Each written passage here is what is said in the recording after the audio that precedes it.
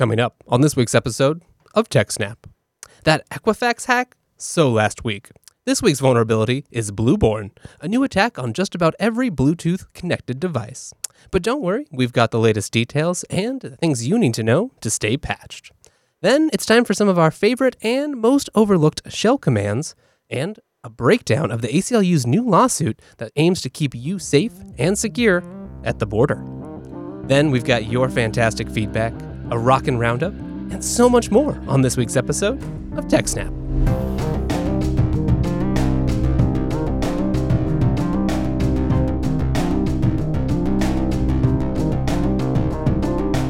Welcome to TechSNAP, Jupiter Broadcasting's weekly systems, network, and administration podcast. This is episode 337, broadcast live on September 14th, 2017. This episode is brought to you by our three excellent sponsors, DigitalOcean, Ting, and IX Systems. My name is Wes, and joining me is our ever-traveling co-host, but today we catch him at home. That's right, it's our favorite, Mr. Dan. Welcome to the show, Dan.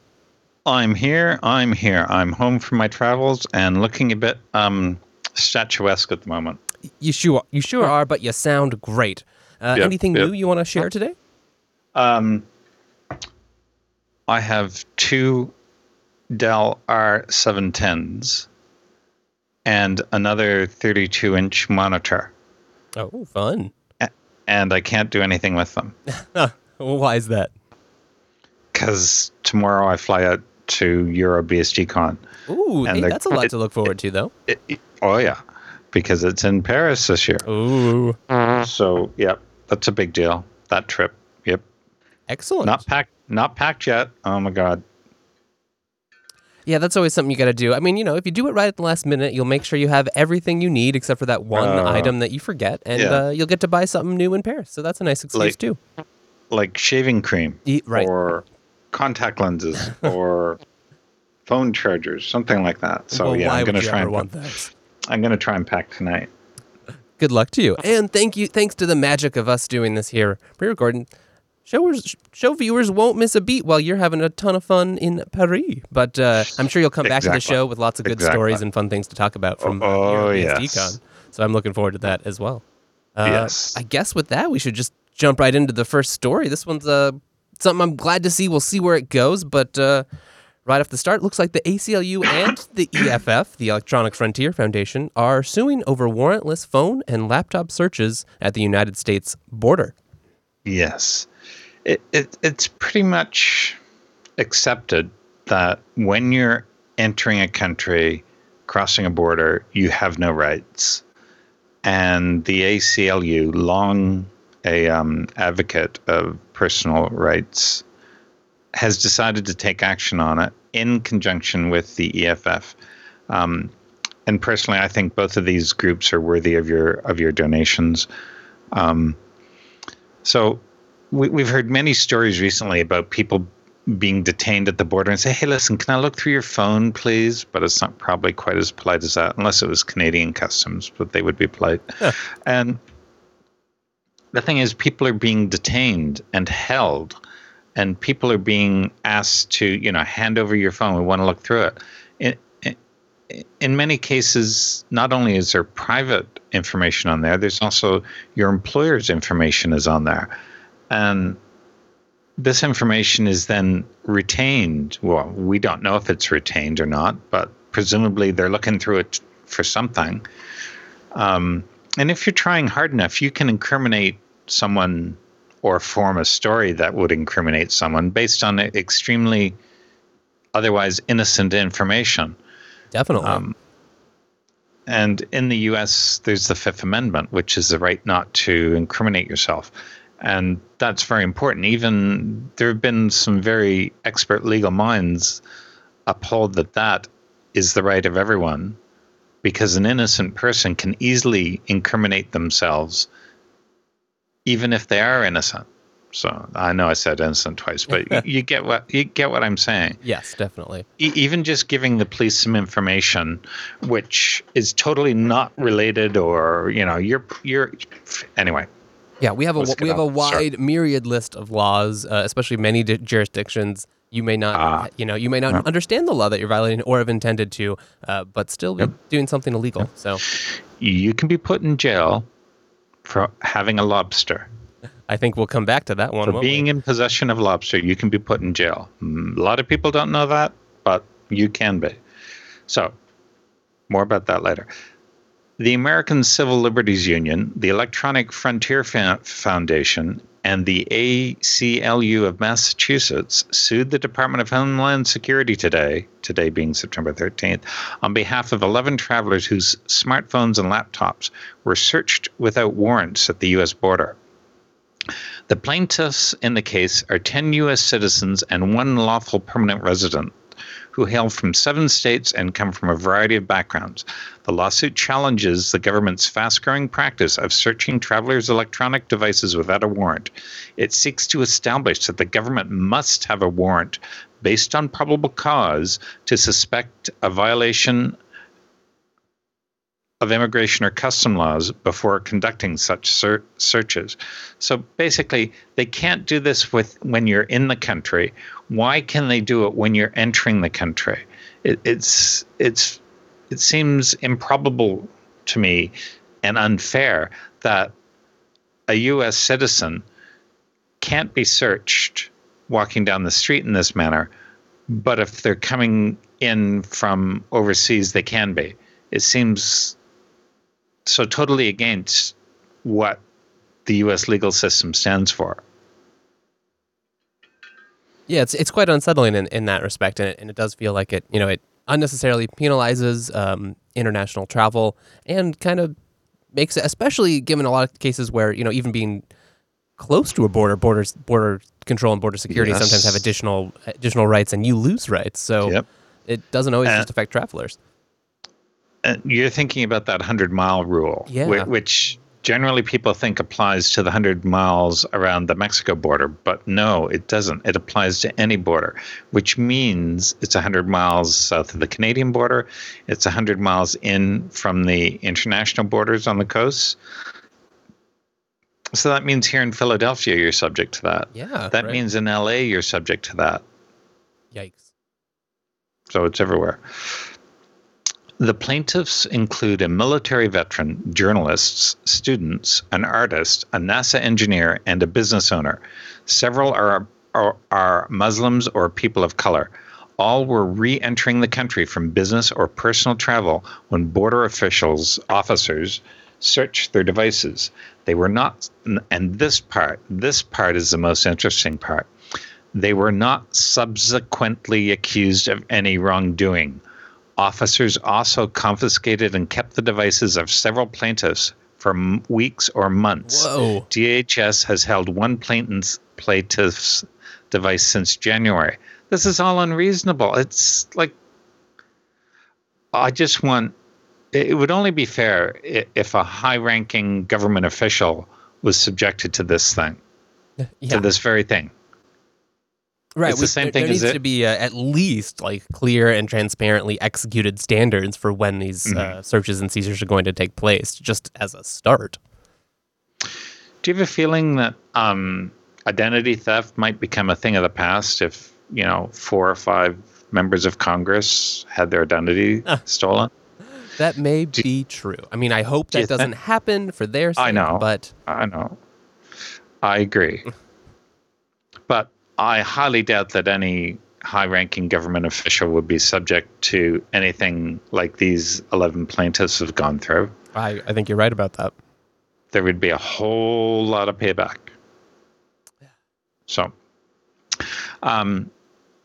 one plaintiff was subjected to violence.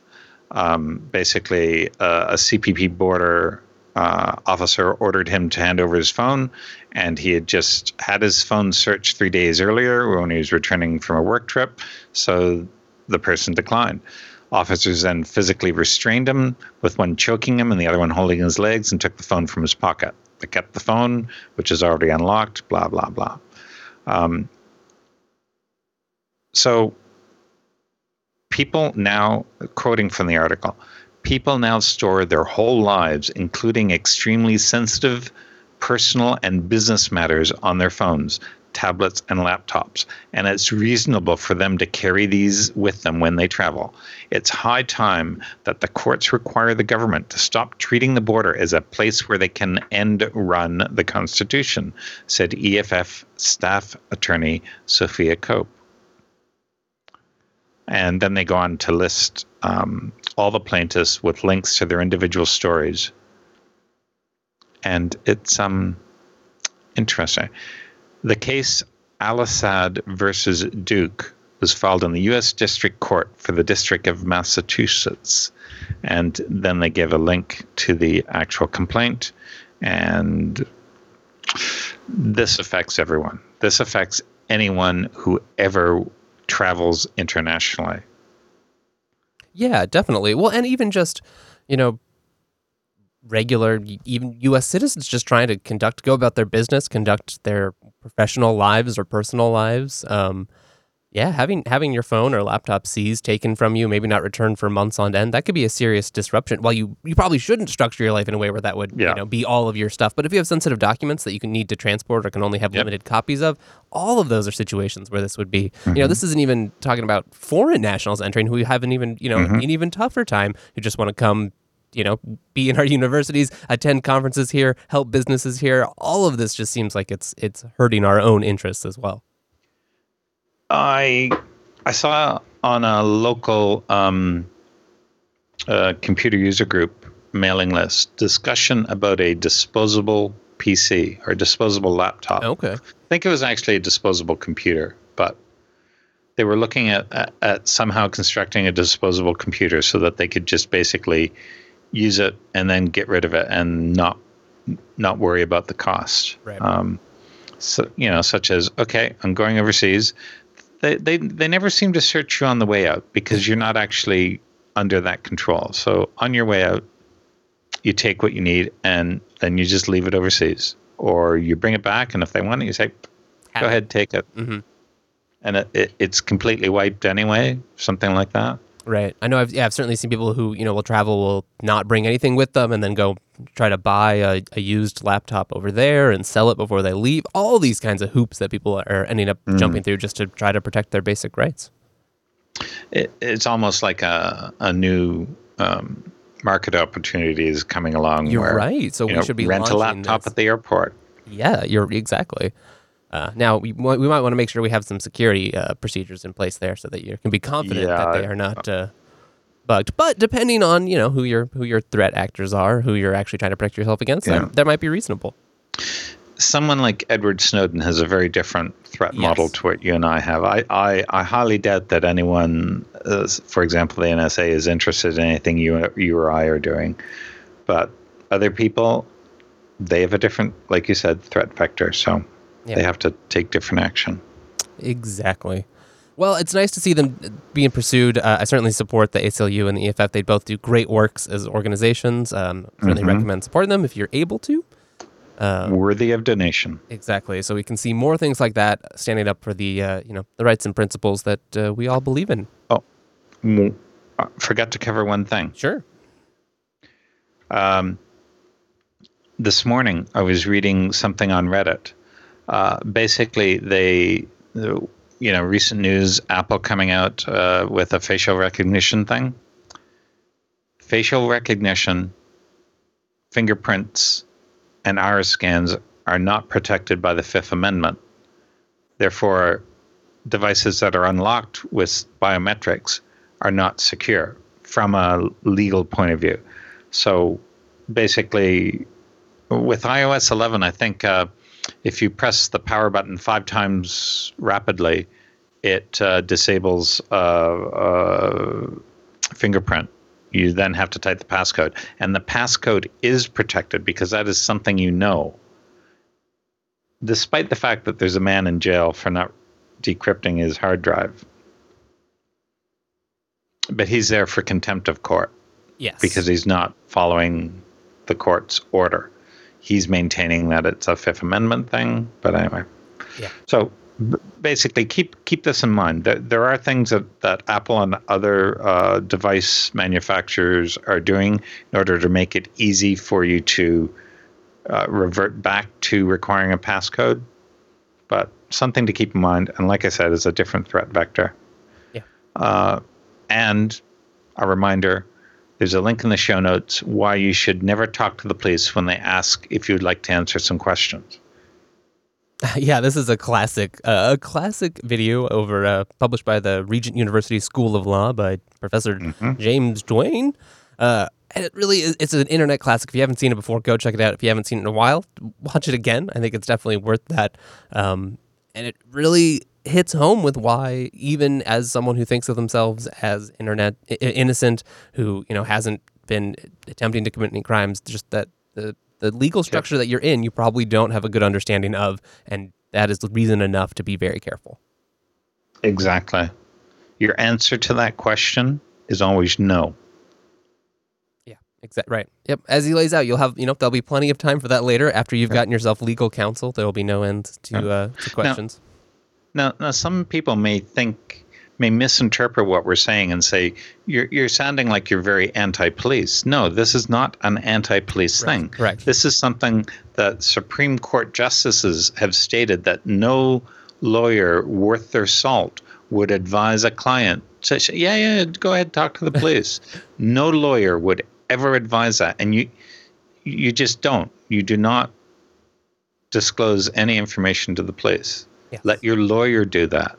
Yeah, exactly. You can still cooperate with the law, in a lawful way, without volunteering extra information to the police. Go through standard channels. Have a good legal counsel for yourself.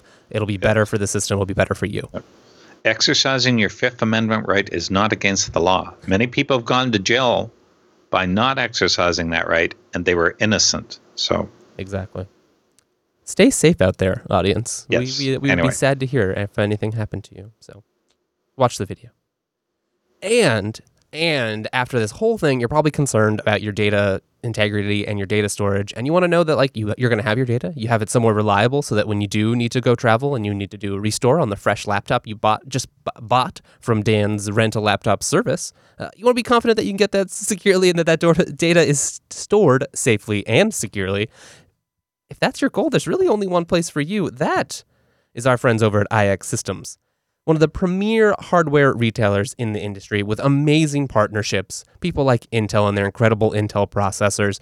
iX Systems is the expert in storage, in reliability, in custom solutions to whatever problem your business or startup or personal project is facing. So go to ixsystems.com/TechSNAP.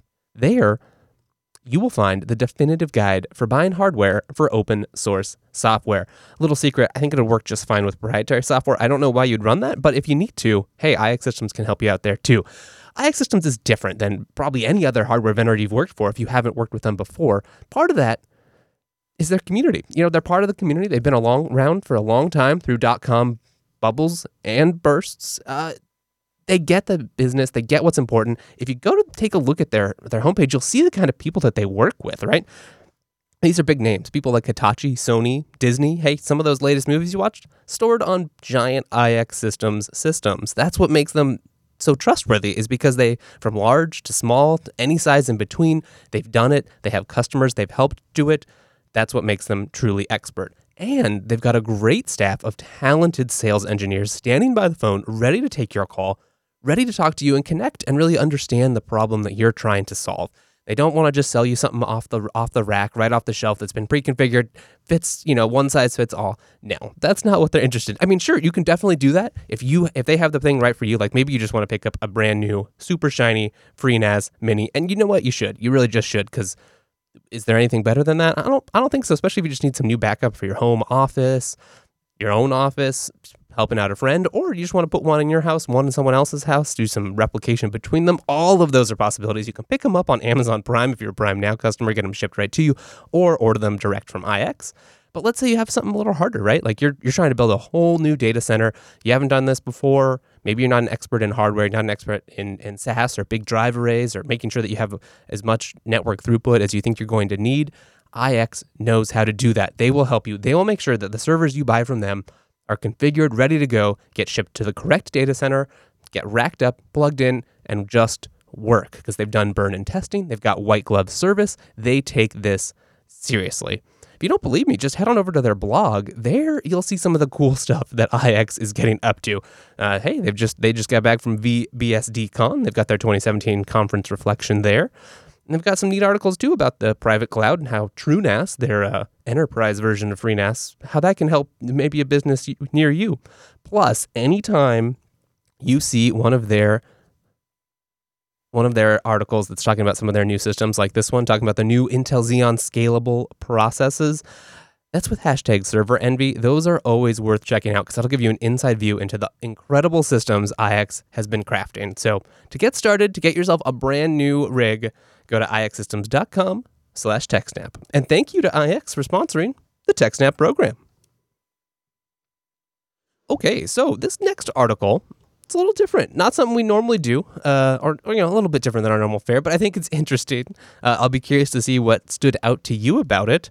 So without further ado, here's 30 interesting commands for the Linux shell. Now, not all of these are Linux specific. We should probably say that right off the bat. Some are, some aren't. That's something to be aware of.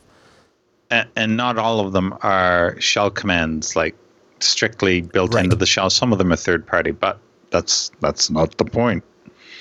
I went through these and listed the ones that either I wasn't aware of or I found particularly useful or obscure enough that I thought other people should know about it. So, skipping down to number 5, get full path of the file. I have always wanted to do this. Sometimes you're in a directory and you've got the file name and you have to copy and paste from the directory, and then you have to copy and paste from the file. Being able to do read link -f file name gets you the full path of that file. I tried it. It works. I like that. Very nice. Yeah. One command people don't know about that's similar is dir name, which you can take a file and then it'll just give you the directory name for it. And you can also do base name. And base name, which does the file name part of the whole path name. Yeah, definitely helpful when you don't want to have to do that string manipulation yourself. And there's a lot of other extras you can do, like if you want to take off a .txt extension or something like that. I think that'll do that as well. There's lots of options on the base name or on the dir name. I use that a lot in shell scripts. Yeah, exactly. Well, not maybe a lot, but I've used it more than twice. Now, the next thing, it's often interesting to see the list of the contents of a tarball, or just extract only one file. Extracting only one file is pretty cool. Usually I just dump the whole tarball out. Right, but sometimes sometimes you don't need that, or you have limited space on the drive you're trying to extract to, or you've made changes and you really just want to grab that one file that you messed up from the tarball. Yep. Now, something that, if people aren't aware of what we're referring to when we say a tarball, think zip file, but created on Unix. And the word tar actually comes from a very old tool. Tar is used to manipulate tape archives. That's what tar stands for, tape archives. And it all extends back to the days when there was a lot more tape around. And I use tar just for creating a tarball, that's what we call it. And also for writing stuff to tape when I'm initially testing a tape setup. Yes, I still use tape. Look at that. That's great. But it gives you first-hand experience. It does. You're using very old tools there. Next command. We've used traceroute, which basically lists all the different hops that a packet takes from your computer to the destination.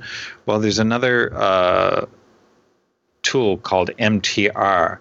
And MTR is, I know it's a third-party app, and I've used it before, and it is a very nice protocol.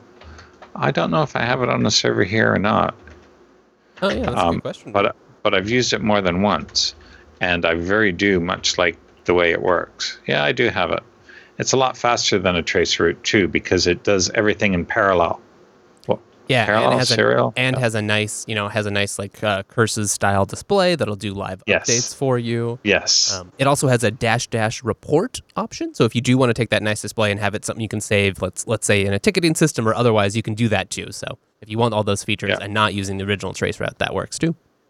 And now that I've run And now that I've run the command, I see that mtr means my trace route. There we go. I was about to say that. Yeah. Definitely handy, definitely nicer than the stock one, and can help give you some insight into just what's failing when you can't talk to that server and you think you should be able to. It's very nice. I wish I used it more than I do. Yeah. Now, find. I use find a lot. I'm looking for a particular file under a tarball directory, for example. And there's all these options on find, like find by a file size. You're looking for something of an exact size, you can do that. You're looking for files that match a particular pattern and you want to delete them, you just append -delete to the command. You want to see files listed line by line, you just do echo curly brace, and there's your list of files. You want them all in the same line.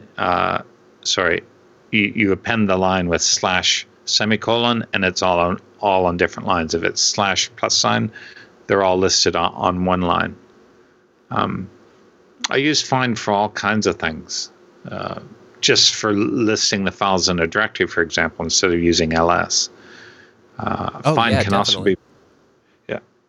can also be piped into xargs if you're getting very complex and doing lots of different things. Yeah, it's important to note too that using ls output in shell scripts is generally frowned upon. There's a lot of gotchas that you can have there, whereas find works a lot better, especially if you are going to be piping it somewhere else. There's the print 0 option, which will help if you have some strangely formatted files with new lines or other weird characters in it.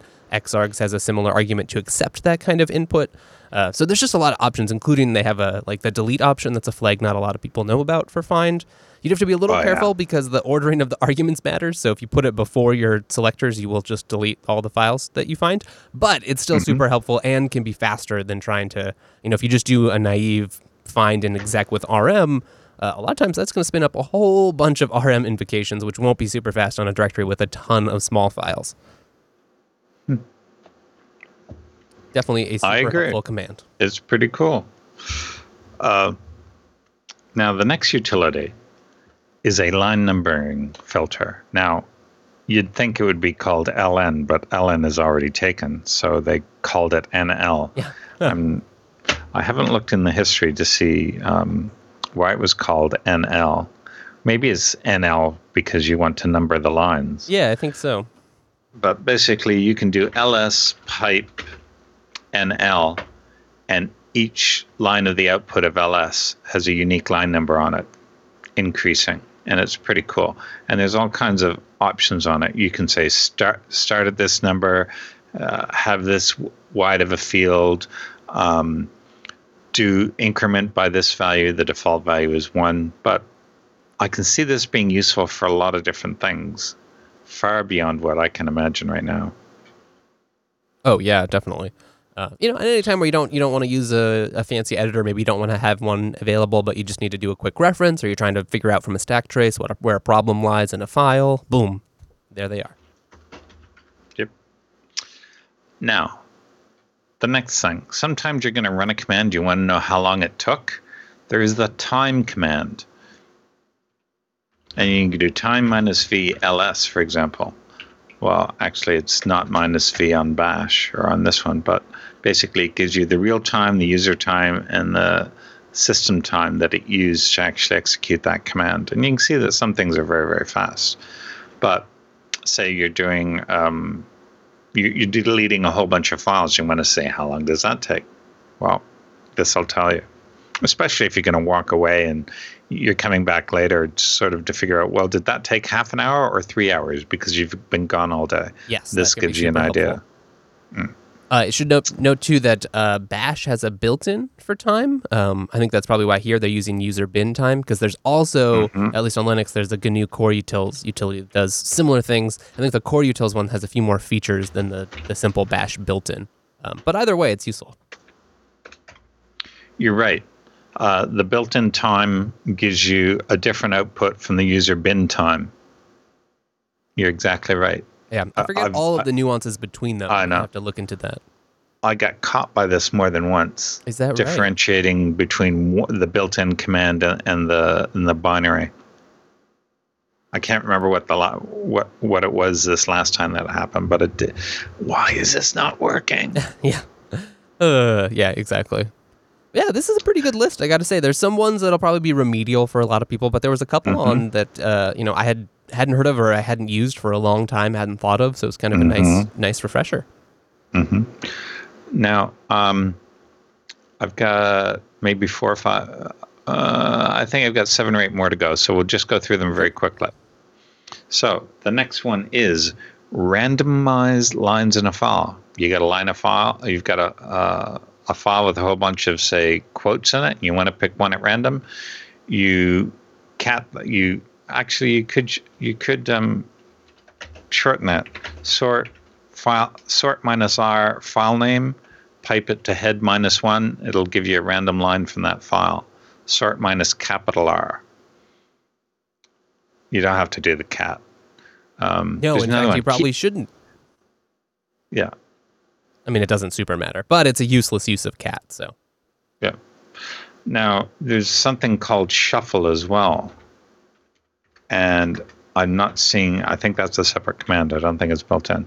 Now, they talk about keeping a program running after leaving an SSH session, and they're doing a no-hup via something. So I guess you could do a lot, but they also mentioned screen or tmux. I would probably use tmux for this rather than a no-hup. But the number of times I started a command and wished I'd done it under tmux. All of the time. Yeah, exactly. And, no-hub is fine. The tips they have there, disown and etc., those all work just fine. But tmux has a lot of the same advantages, and you can still interact with the program in an easier way. Still, job control will still work for it if you're using that. All of that. So if you can, I generally prefer it as well. Now, just trying something here. Now, the other thing here they're talking about is combine lines from 2 sorted files. So this is interesting. I don't have a use for it, but I found it interesting. If you do COMM, file 1, file 2, it'll print out 3 columns. It'll print the lines unique to file 1, the lines unique to file 2, and then it'll print out the lines that are in both. So it's sort of like a diff, but not quite. And with options -1, -2, or -3, you can pick any one of those 3 columns you want. So I can see how this can be useful. It's sort of like a join or a unique, but yeah. Yeah, it almost gives you sort of almost like a set operation on files. Yes. One thing to note is if you are doing it, you'll probably want to sort your files. Yes. Depending on if they come from different sources or are randomly ordered for this to be useful. But otherwise, yeah, it's a great command. Yeah, they do mention that in the title. I missed that. Combine lines from 2 sorted files. I missed that. They're way ahead of us. So here's something that's dear to my heart. Flush the swap partition. So basically something's gotten swapped out. If you want to get it swapped in, you do sudo swap off -a, wait for it to finish, and then do sudo swap on -a. Basically, it just deactivates the swap partitions and then reactivates them, and that flushes everything out. Yeah, you should be careful, though, if you are on a memory-constrained system. If you don't have enough free memory when you're trying to do this, you may run into some problems. But this is definitely a good one to be aware of, especially for people who haven't done a lot with swap, or I've seen it a lot in monitoring, like long-running systems where things will get put into swap. A monitor will trickle saying, like, hey, you have over X%. And you're like, well, not really. Yep. It's just that we haven't used those files anymore. It hasn't been brought back into the main memory. So if you just want if you have a bad monitor like that, and you can clear it very easily. So there's something happened. It was high resource contention, and something I don't need this anymore. Put it out there, and then that task is done. Let's bring it back in. The next command: create an empty file of given size. So f allocate -l. Yes, -l or -1. I think it's -l. Yeah. 1G test image. So there you've just created a 1 gig file, just like that. Yeah, super helpful. And it depends. I think it needs support. Some file systems don't support this, or don't support it in the ways that you think. I've run into that a couple times, but for any for any common file system, it should work very nicely. You can achieve similar with things like the truncate command or even a DD, but fallocate is there. It's fast, it's easy, and it's great. Like if you're talking about like where, oh yeah, here I'm trying to make a raw disk image is what it looks like they're doing there. Super helpful. I've also used it to test disk usage monitors in the same vein. Hey, here, create a file that looks real big that's going to sit on there. Does it trigger? Yep. Okay, great. Oh, that's a good idea. Never thought of that. Yeah. I would have created a random file. I would have just copied something from dev random. Yeah, that works too. Yours is a much better idea. Thank you. Mm-hmm. Okay, that's it on that topic. The one, I think you had a great highlight there. The only one I would add was they covered up at the top here is catting a file in reverse, and I love that the name of that is just TAC.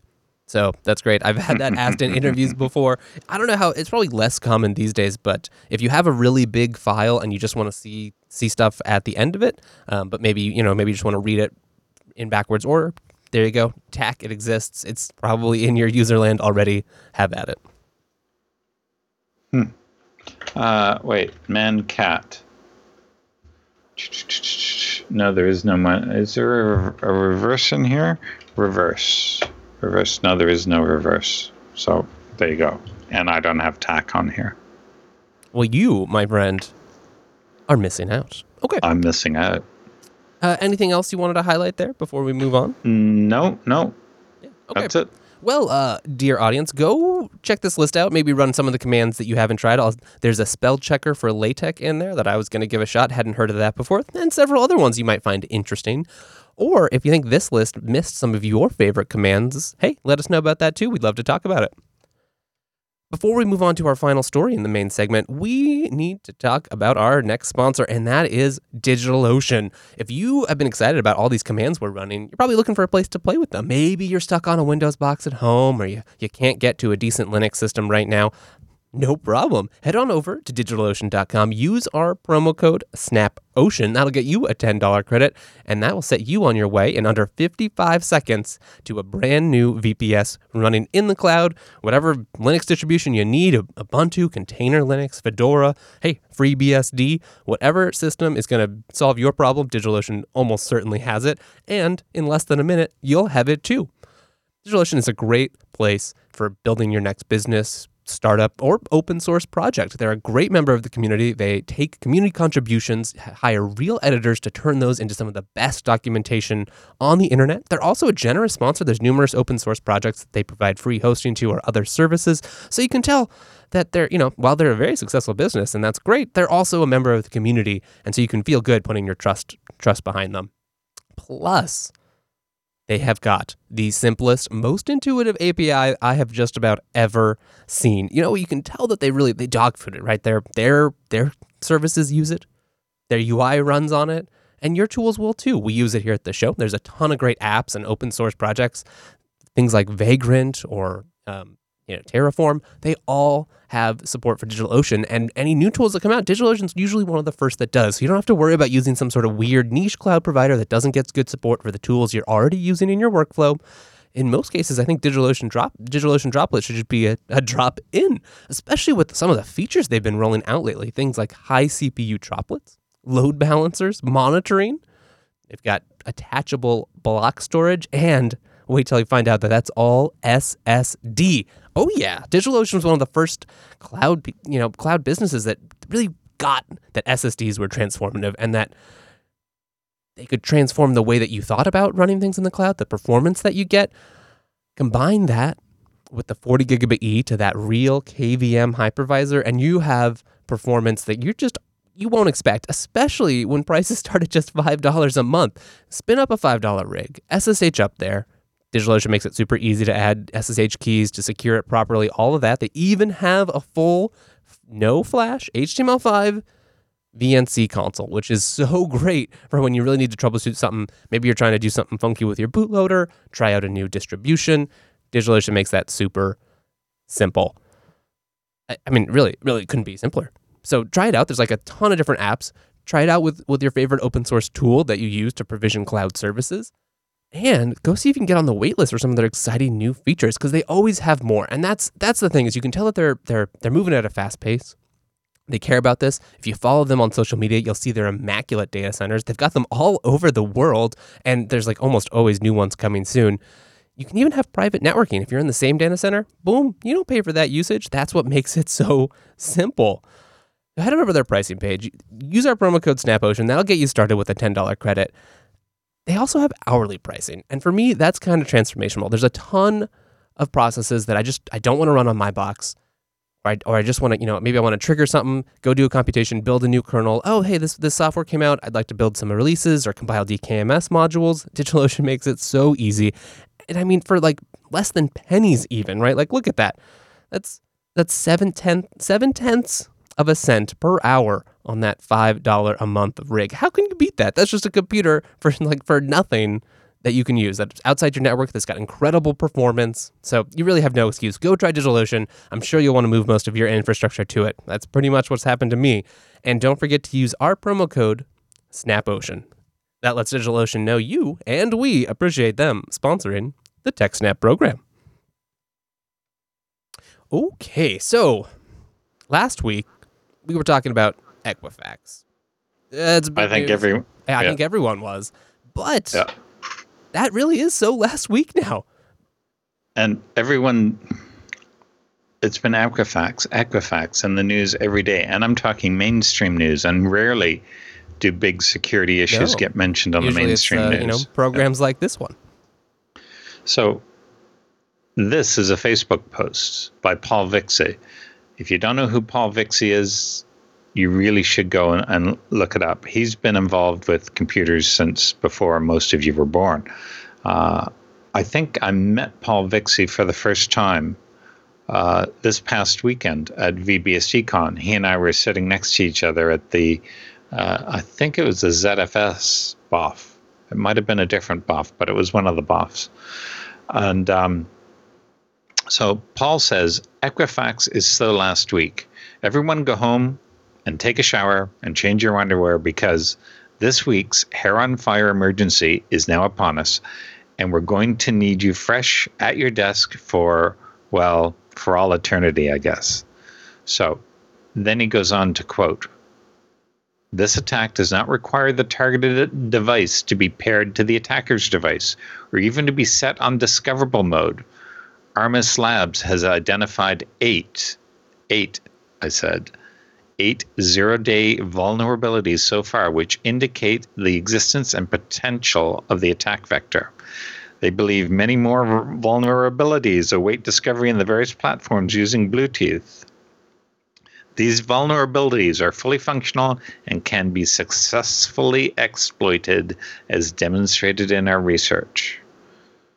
Anybody here run Bluetooth? I know I do. I do as well. So that's a little concerning. Yeah. So, this is phones, tablets, PCs, cars. What else? Speakers. Yeah, a ton of things are Bluetooth enabled. Headsets. Mm-hmm. I don't think you'd be able to exploit much in a headset, but it's there. So before we go any further, keep in mind that much of this has been patched already. This stuff has been known since, I think, April of this year. Yeah. They started contacting people in April, May, June, July, August, September. So here we are 5 months later. So hopefully a lot of things have been patched, and they do list some of the things which have been patched. Yeah. So it's not as dire as it sounds, but it is a big deal. Yeah, and a good reminder that make sure you go check the patch levels for your systems and be aware how those processes work. What is our catchphrase, audience?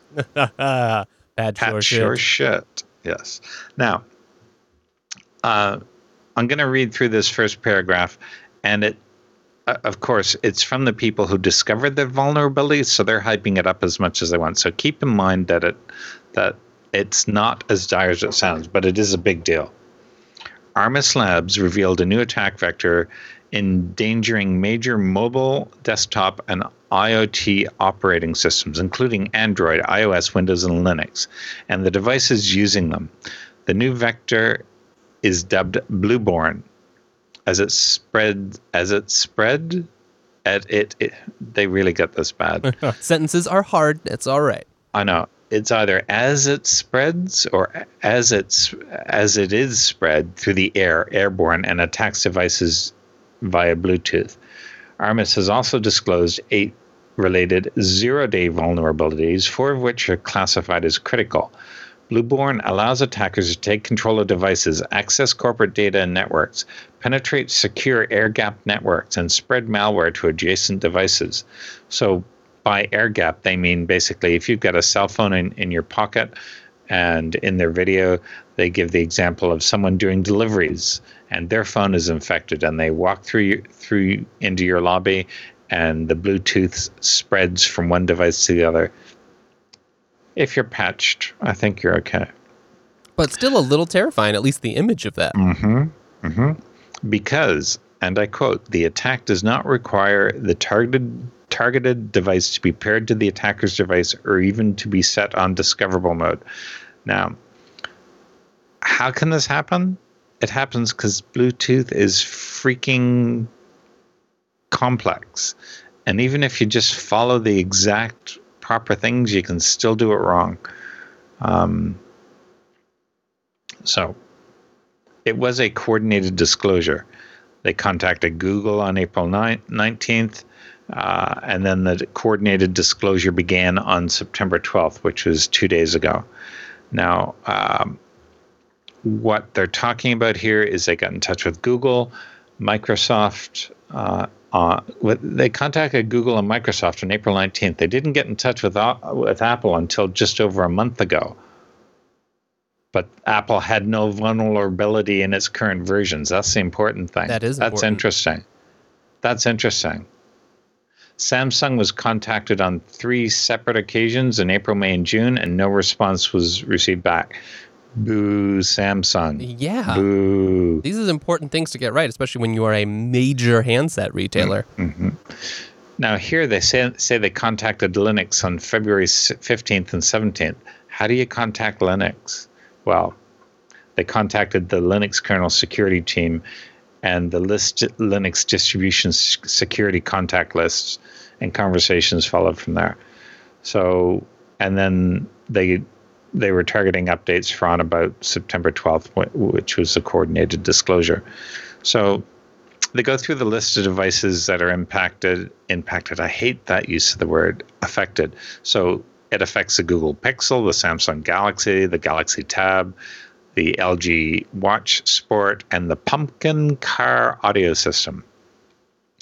Google has issued a security patch update. iOS, so all iPhone, iPad, and iPod Touch devices with iOS 9.35, which is a bit ago. I don't know what are we on now, 10?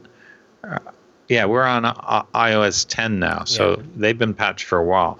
And Apple TV was also at risk, but it is patched, and it has been patched for a while. The vulnerability was already mitigated by Apple in iOS 10, so no new patch is necessary. And they said, get on the latest iOS or tvOS. And they say, if you are concerned that your device may not be patched, we recommend disabling Bluetooth and minimizing its use until you confirm a patch is issued and installed on your device. Because theoretically, and this is a hypothetical, you could be driving down the road with your phone Bluetooth attached to your car, and a car driving along beside you could infect it. Right? Isn't that terrible? Yeah. Wow. So don't panic. Just be aware. Yeah, exactly. And do the things you can to stay safe, and then move on with your life. There's a whole list of CVEs in here, and I'm not going to read them out. But basically, the only way to be secure here is either to turn your Bluetooth off, which isn't reasonable for most people, or make sure that your devices are patched. Yeah, exactly. But yeah. This is potentially scary, but we'll see. Yeah, it'll be interesting to follow. Try to see just how widespread it is, what sort of reports about actual breaches that can be linked back to this may or may not be. It is a little bit worrying for, it does seem like an easy way that you could try to target someone, especially if they aren't, software savvy. Definitely concerning. Watch out for your Bluetooth enabled toothbrush. Yes, exactly. Hey, stay away from my toothbrush, Dan. That's very private, sensitive material. Yes, it is. All right. Well, thank you for that. That's quite fascinating, quite distressing, and I'm certain we'll have more to talk about it on upcoming TechSNAP programs. Anything else you want to add before we move on? No, just patch your ship. Well said. Okay, so if you're concerned about this, you probably want to make sure that you are running a device that's either, not vulnerable or a device that can get the updates it needs to stay secure. What you really don't want is a wireless carrier that gets in your way. So, my friends, head on over to Ting. Go to techsnap.ting.com. There you will discover a smarter way to do mobile. We say smarter, but what do we mean by that? Well, we mean mobile that makes sense. We mean pay for what you use. All these other big carriers, right there, they've got this business model where they want to lock you in. They want to make sure that they're getting the best deal off you that they can. And to do that, you sign a 2-year contract. You've got fees if you try to leave early because you aren't satisfied. And they make you try to estimate upfront how much you want to use. A lot of times those come with bundling of unlimited things, unlimited minutes and messages and things they know that it's not that expensive for them, but you aren't really going to use that much of. And then they really get you on the data, right? That's where we all feel the pain. You just want to use some data. You want your family to be able to use data, but how much do you need? Do you know how to estimate for 2 full years? I certainly don't. Enter Ting, and Ting does this in a simpler way. It's the way, if we were smart, that the wireless mobile industry should have been from the beginning. It starts with $6 a month. That is your per line rate at Ting, right? So $6 a month, that's it. Super easy. You have 2 phones, that's $12 a month. Scales linearly, so super simple. Then you just pay for what you use. If you go to their rates page, they have a super simple form that makes it easy for you to understand. All right, so this month, maybe I called a couple people just to check in, see how they're doing. That's $3.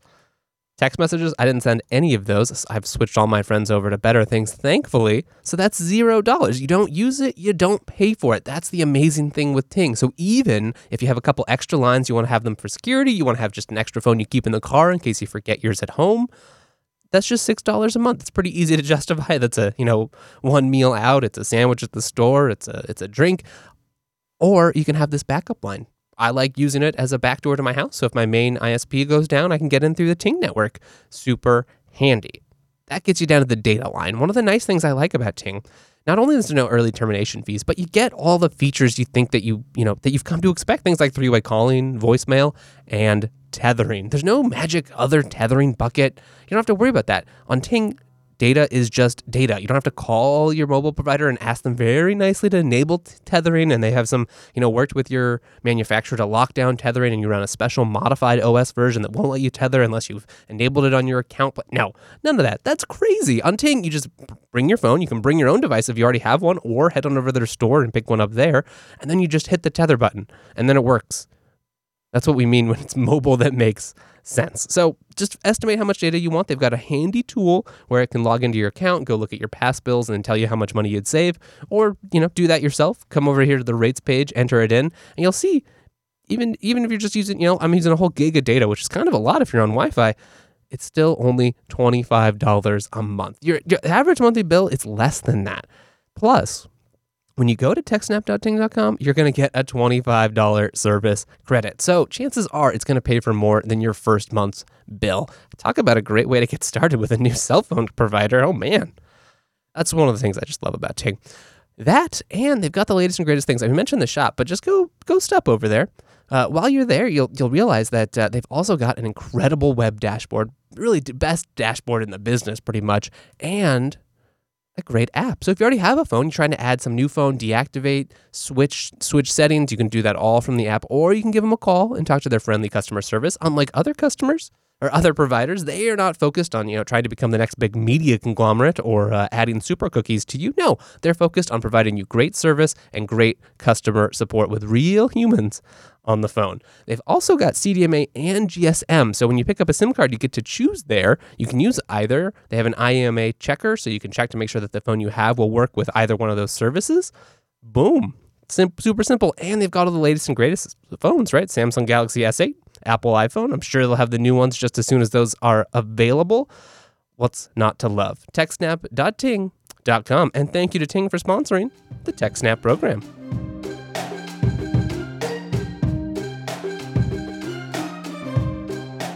And that brings us to today's feedback segment, the time where we look through our various social media accounts and find the letters from you that stand out the most and share them right here on the show. So first up, we've got a little message on Twitter from Dave QB, writing to Mr. at TechSnap_Dan.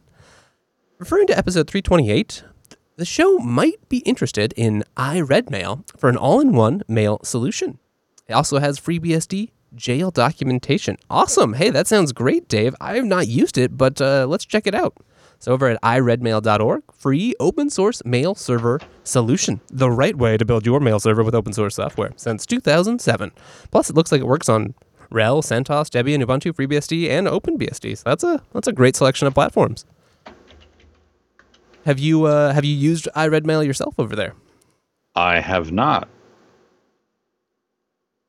I do not know it at all. This is the first I've heard of it. Yeah. I don't think we've covered this before in the show, have we? It's not one of the ones we've already mentioned. No, I don't think so. Doesn't look familiar. They say it runs on FreeBSD. I'm sure it does. I just don't see a package for it on FreshPorts. Oh yeah. No mention of iRedMail, but doesn't mean it doesn't exist. Yeah. Oh, interesting. They just seem to provide a tarball. I wonder if they do some fancy checking to see, or maybe it uses the Linux compatibility in FreeBSD. I don't know. It'll be interesting to check that out. I'll have to give it a try. It looks like they got lots of nice stuff, though. It uses a database. Oh, does it? Yeah. Secure by default, and users are forced to use mail services through secure connections, and emails are encrypted in transit using TLS when possible. That's always good. They've got a webmail. Oh, they've also got calendar contacts and active sync set up. Interesting. Plus, unlimited accounts. That's handy, too. Supports mainstream Linux and BSD. What are they trying to say? Yeah, I know, right? Okay, yeah, you're right. Different backends, MySQL, MariaDB, Postgres, and OpenLDAP. Interesting. And they've got spam stuff integrated, which is awesome. I do like the idea of storing stuff in databases. Mark Felder was showing me earlier this week what he uses for messaging. He uses something from Matrix, and basically it's all bridges and portals. And say you connect and you've got your backtrace, you can scroll backwards because it's all looking in the database. So everything is scrollable infinitely. So yeah, any application of a database and stuff like this, I really like.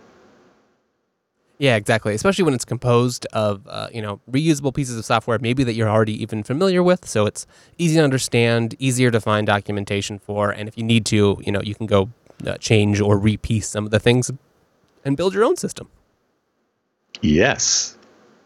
Awesome. All right. Well, that's great. Thank you, Mr. Dave QB. Much appreciated for the feedback. If anyone else has thoughts on iRedMail or similar solutions, please do let us know. Okay, so we just got one other piece of feedback today, a little short feedback segment, but that's just fine. Again, on Twitter, at Platimu, writing to both of us. We talk a lot about SSL in the context of encrypting traffic, but it's more than that. Authentication and know your peer. You know what? I think that's a really good point. You talk about right here. Yeah, we definitely agree on that. And we haven't always had time to cover it as in depth as we'd like. So that's certainly something that has been missed, especially since we ended up talking. We talk a lot about encryption, but the authentication part of that is equally, if sometimes not more so important when you really want to trust. Yeah, it's great if my traffic's encrypted, but if it's not encrypted to the right party, hey, that doesn't help you so much. Yeah, what they're getting at is the example I can think of. Pardon. The example I can think of is not a mailing list, a VPN server. So you've got a VPN server, and it only allows connections if the client presents a certificate signed by a specified certificate authority. And a lot of people create a private certificate authority for such use cases. I know I do. And, you can also put a passphrase on your certificate so that if you're connecting in from your laptop, as soon as it connects in and it gets asked to provide the certificate, you type in the passphrase and it connects, and then it says, oh, that's a certificate I have on my list. Yes, certainly, you can connect. You are allowed. Yes. So it's a combination of something you have, which is the certificate, which is issued by known authority, and so it's digitally signed and is very difficult to forge. But in order to stop just old anyone from grabbing that cert and using it, the certificate is encrypted, and you decrypt it with a passphrase. That's the something you know. And between the two, the something you have and your something you know, you can get connected to the VPN. And this can apply to a lot of situations where a remote user is connecting in for any service. It could be you could require such certificates on just about any service you want. I know that Bacula can verify peers. Oh, yeah, nice. I'm sure that other situations where the certificates are used can also be forced to validate the peer. Yeah, definitely.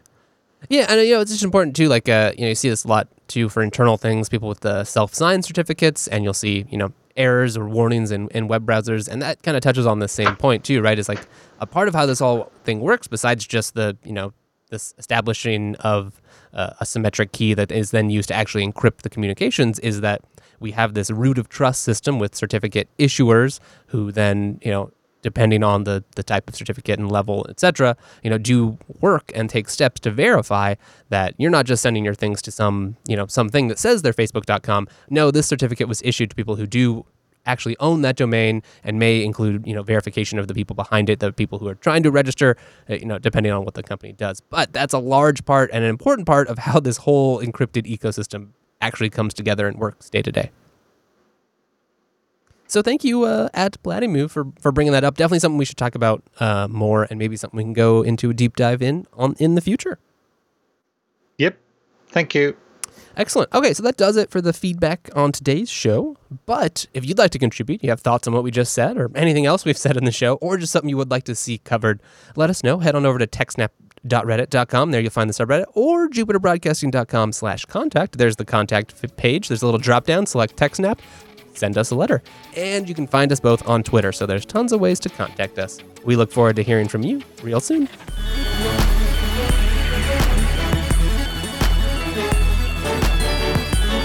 Now it's time for the final segment in the show. That's right. It's the roundup. We didn't have full amount of time for these stories, but they're definitely interesting. We'd like to highlight them, and it's homework for both you and us. First up at the observation deck from Mr. Brian Cantrell, the sudden death and eternal life of Solaris.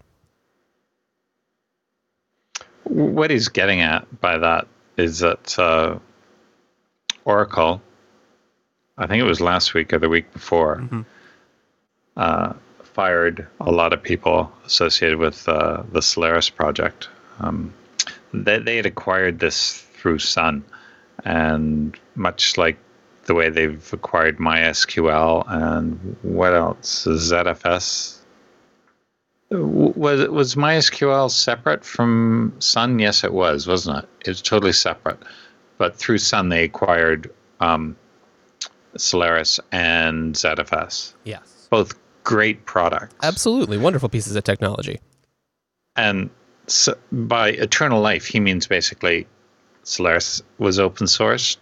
Was the work carried on as alumnos? Alumna? Yeah. Alumnos. Yeah. So basically, it's still going. But people used to absolutely love Solaris when it was around. I'm sure they still do. That's not what I'm getting at. But yeah, it seems a shame that yet another great operating system has just been goodbye. But because it's open source, if people want, they can continue on. Yeah, definitely. There's a lot of good things here to be said. Brian's definitely close to it, having worked at Sun and currently working at Joyent, who uses a Lumos fork called SmartOS to run their cloud. So, there's a lot of good history. Sun certainly had a lot of very talented engineers, great thinkers in the operating system world, and operating system was something, they took seriously, and there was a lot of great development that happened there. So it's certainly a sad day to see the end of Solaris. It's great to know Illumos is carrying on. Maybe now that there's less confusion about, the nature of quote unquote real Solaris, maybe that will spur more open source development. We can only hope. Yes. Okay, if you're interested, there's plenty more, a lot of good write-ups about that story, so head on over to Brian's page, check that out. We must move on to the Boeing 787 and its in-flight entertainment system. A little bit of security fun here. Yeah, a lot of people have been trying to hack into the in-flight entertainment system, which they use here as IFE. And this person was on the 787 Dreamliner, which is a wonderful airplane. I've never been on one, but they're wonderful. Alan's flown a lot on them. He likes them. Is that the one with the higher oxygen content? I'm not sure, but I would believe it. It is very modern. But by a higher oxygen, they pressurize it to a lower altitude than most aircraft are pressurized to. So basically, he started poking around. He found a lot of ports open. We're not going to go into this in detail. I'll just summarize what he had down here. He did a port scan on the system control unit to see what was running. So ports 80 and 443 were running with Nginx 1.10 with a DigiCert SSL cert. DigiCert is a new name for the we talked about on the last show, the one that Google Chrome Symantec. is. Yes, thank you. DigiCert is a new name for the semantics operation, isn't it? Yeah, I think you're right about that. I think so. Or the people taking over for it anyway. Yeah. He saw something running on port 5710, and ports 58,000 and 58,001 were running light HTTP. It's interesting that I imagine the Nginx was running the web portal that you connect to, and I bet your port 5800 was the streaming device. And the operating system they were running was Linux 3.2 to 4.6. So 3.2 to 4.6. That's a big range. Yeah, so it was something in there. But previous IFEs were using Linux versions from 2002, which is 15 years old. Yeah, ages in software world, especially for a fast-moving kernel like Linux. Yeah, so this is pretty cool. And one of his final thoughts is that I think the browser-based approach to IFE is a much better way of giving people something to do during flights, because just about everyone has a smartphone or laptop these days. And those in-seat systems with those horrible captive touch displays that freeze at any given moment are better off being a relic of the past. You should be able to do streaming to 400 or 500 people stuck in a plane. Can't be that much Wi-Fi traffic. That definitely seems like especially with in caching and other things, that seems like a solvable problem. Because you're not viewing it at 4K, that's for sure. Yeah, exactly. At least I certainly don't need to be. Yeah. Well, I've been downloading a lot of Perry Mason today. That's awesome. So you'll have some good entertainment for your flight. That's my goal. Look at you planning ahead. I'm impressed. Now, it's interesting to see people hacking into these to see what things are there. And by hacking in, I mean inspecting. He's not actually intruded into anything. There's no malicious intent. He's not damaging anything. It's just scanning the world around you. He actually did find there was something called inflight.js, which basically provided latitude, longitude, times, stuff like that. That was very interesting. And I guess he figured that was in preparation for displaying something on your device. Yeah, like those old pages you could see, cool. like where you are on the flight trip and how fast you're moving, that kind of thing. That would make sense. Yep. Those were cool. Yeah, definitely. I agree, though. I think it is like, going to a web-based platform should make it a lot easier. You won't need custom devices. You can just have consumers bring their own. They already are, and it should make it a lot easier to support a variety of operating systems as well. Yeah. And don't force me to install an app. Just do it over. Yeah, No apps. No special apps. Ugh, yikes. Okay, well then that's just too gross now to think about, so I'm moving on. Over to Lenovo wasn't paying attention. 750,000 laptops had spyware. Yikes. Yes. Yes. It starts off, if you have a 3-year-old Lenovo laptop at home, it may be secretly collecting, quote, visual data, unquote, on your web browsing habits and using it for advertising purposes. The FTC announced Tuesday that it had settled with the Beijing-based electronics company over 3 violations that show how the agency is continuing to clamp down on companies that invade customer privacy. 2 questions here. When did Lenovo get sold from IBM to the Beijing company? Is it more than 3 years ago? I think it is. That's a good question. I'm not actually sure. Because I'm sure it is, because people have been lamenting the sale for quite some time, and I'm sure it's less than that. But Lenovo laptops used to be highly regarded because they tended to implement devices in hardware rather than forcing a lot of stuff onto the firmware, which made it very difficult for open source projects to use the hardware, which meant that Lenovo was very good at running various open source software systems because your sound driver worked, your pause worked, your sleep worked, all of that just worked. Yeah, that's really nice. And I mean, we all hate the problem of a bunch of bloated special drivers that have to run on your system just to get your what should be a stock laptop to work. Yep. So their punishment is paying out $3.5 million to the 32 states. So let's call that $100,000 each. Yeah. Boy, that's not very much. Well, it varies too, because the leading state in the case is Connecticut, and they're getting $286,000. So it's like any class action suit. The lawyers win, and the individual complainants don't get much. Yes, exactly. Well, hopefully this will at least create some incentive for Lenovo to shape up their act. But based on what we've seen the past couple of years, I'm not holding out a lot of hopes. No, there isn't. All right, so speaking of hopes that have been dashed, the U.S. has now moved to ban Kaspersky software in federal agencies amid concerns of Russian espionage. Yes. We heard rumors about this before. We mentioned it on a show maybe 3 or 4 shows ago. But not the ban. The suspicion is what we mentioned a while ago. The U.S. government on Wednesday moved to ban the use of a Russian brand of security software by federal agencies amid concerns the company has ties to state-sponsored cyber espionage activities. So basically, it's a binding directive. They have no choice.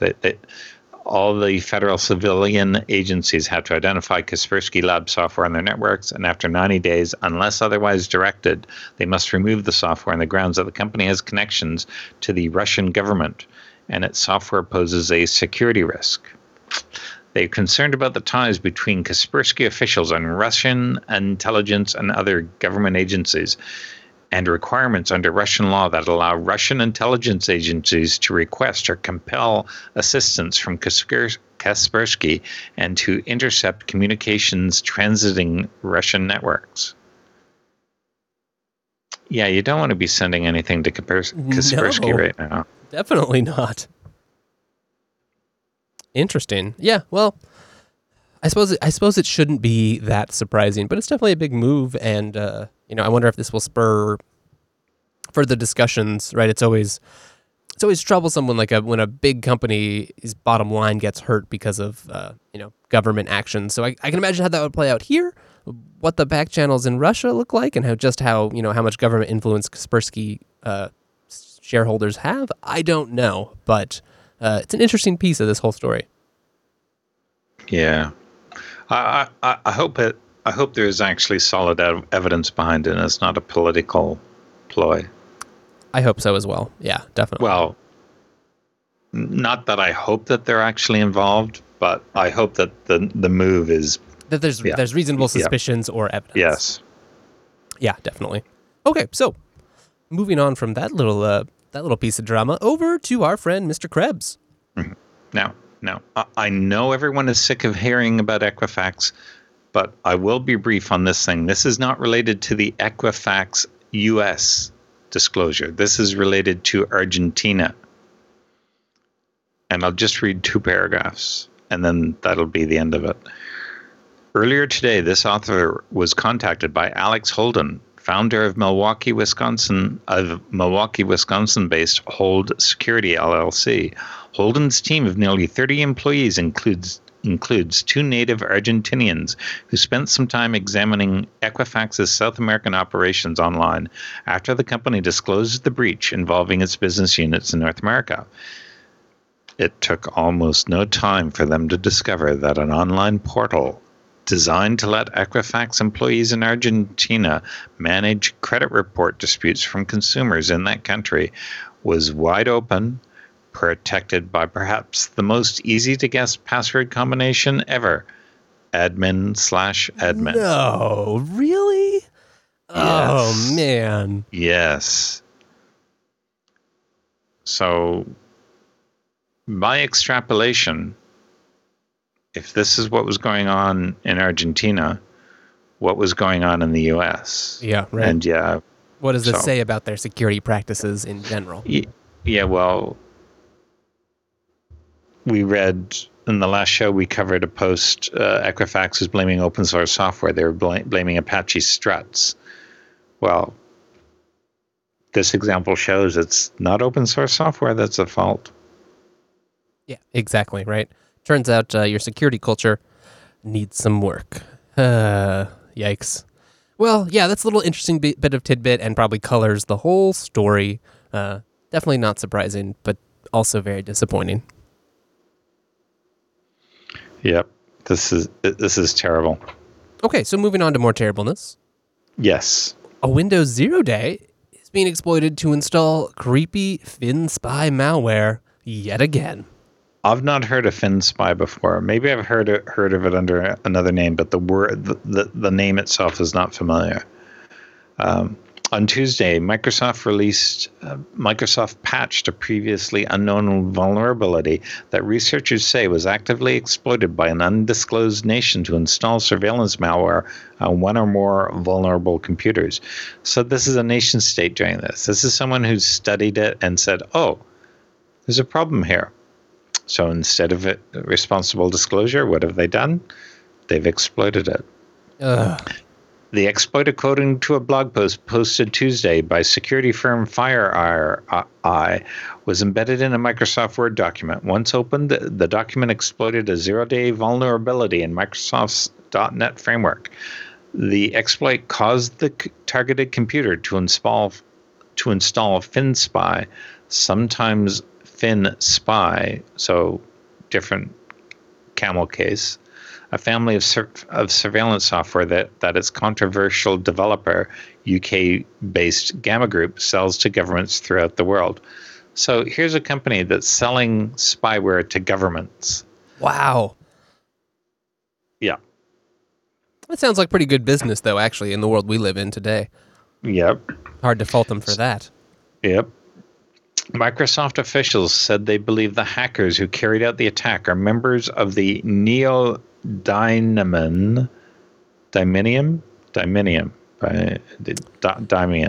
group, which has previous Neodymium has used similar zero-day exploits with spear phishing attachments that install FinFisher spyware. Microsoft has more details about the group here and here. So it's pretty nasty. Don't click on strange attachments. No, just don't do it. And do read the last line in this article. This .NET flaw is one of more than 80 vulnerabilities Microsoft fixed during this month's Patch Tuesday. 80 vulnerabilities. Yeah, that's important to get that stuff patched regularly. Don't listen to that bad article we talked about on a previous show. Just do your patches. Yes, patch and patch often. All right, well, that just about wraps up our show, but we got one last little piece of roundup today. Yep.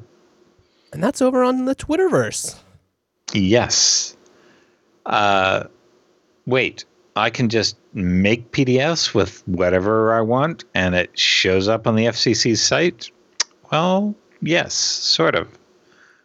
There's a way of submitting something and it just shows up on their website, and that's all there is to it.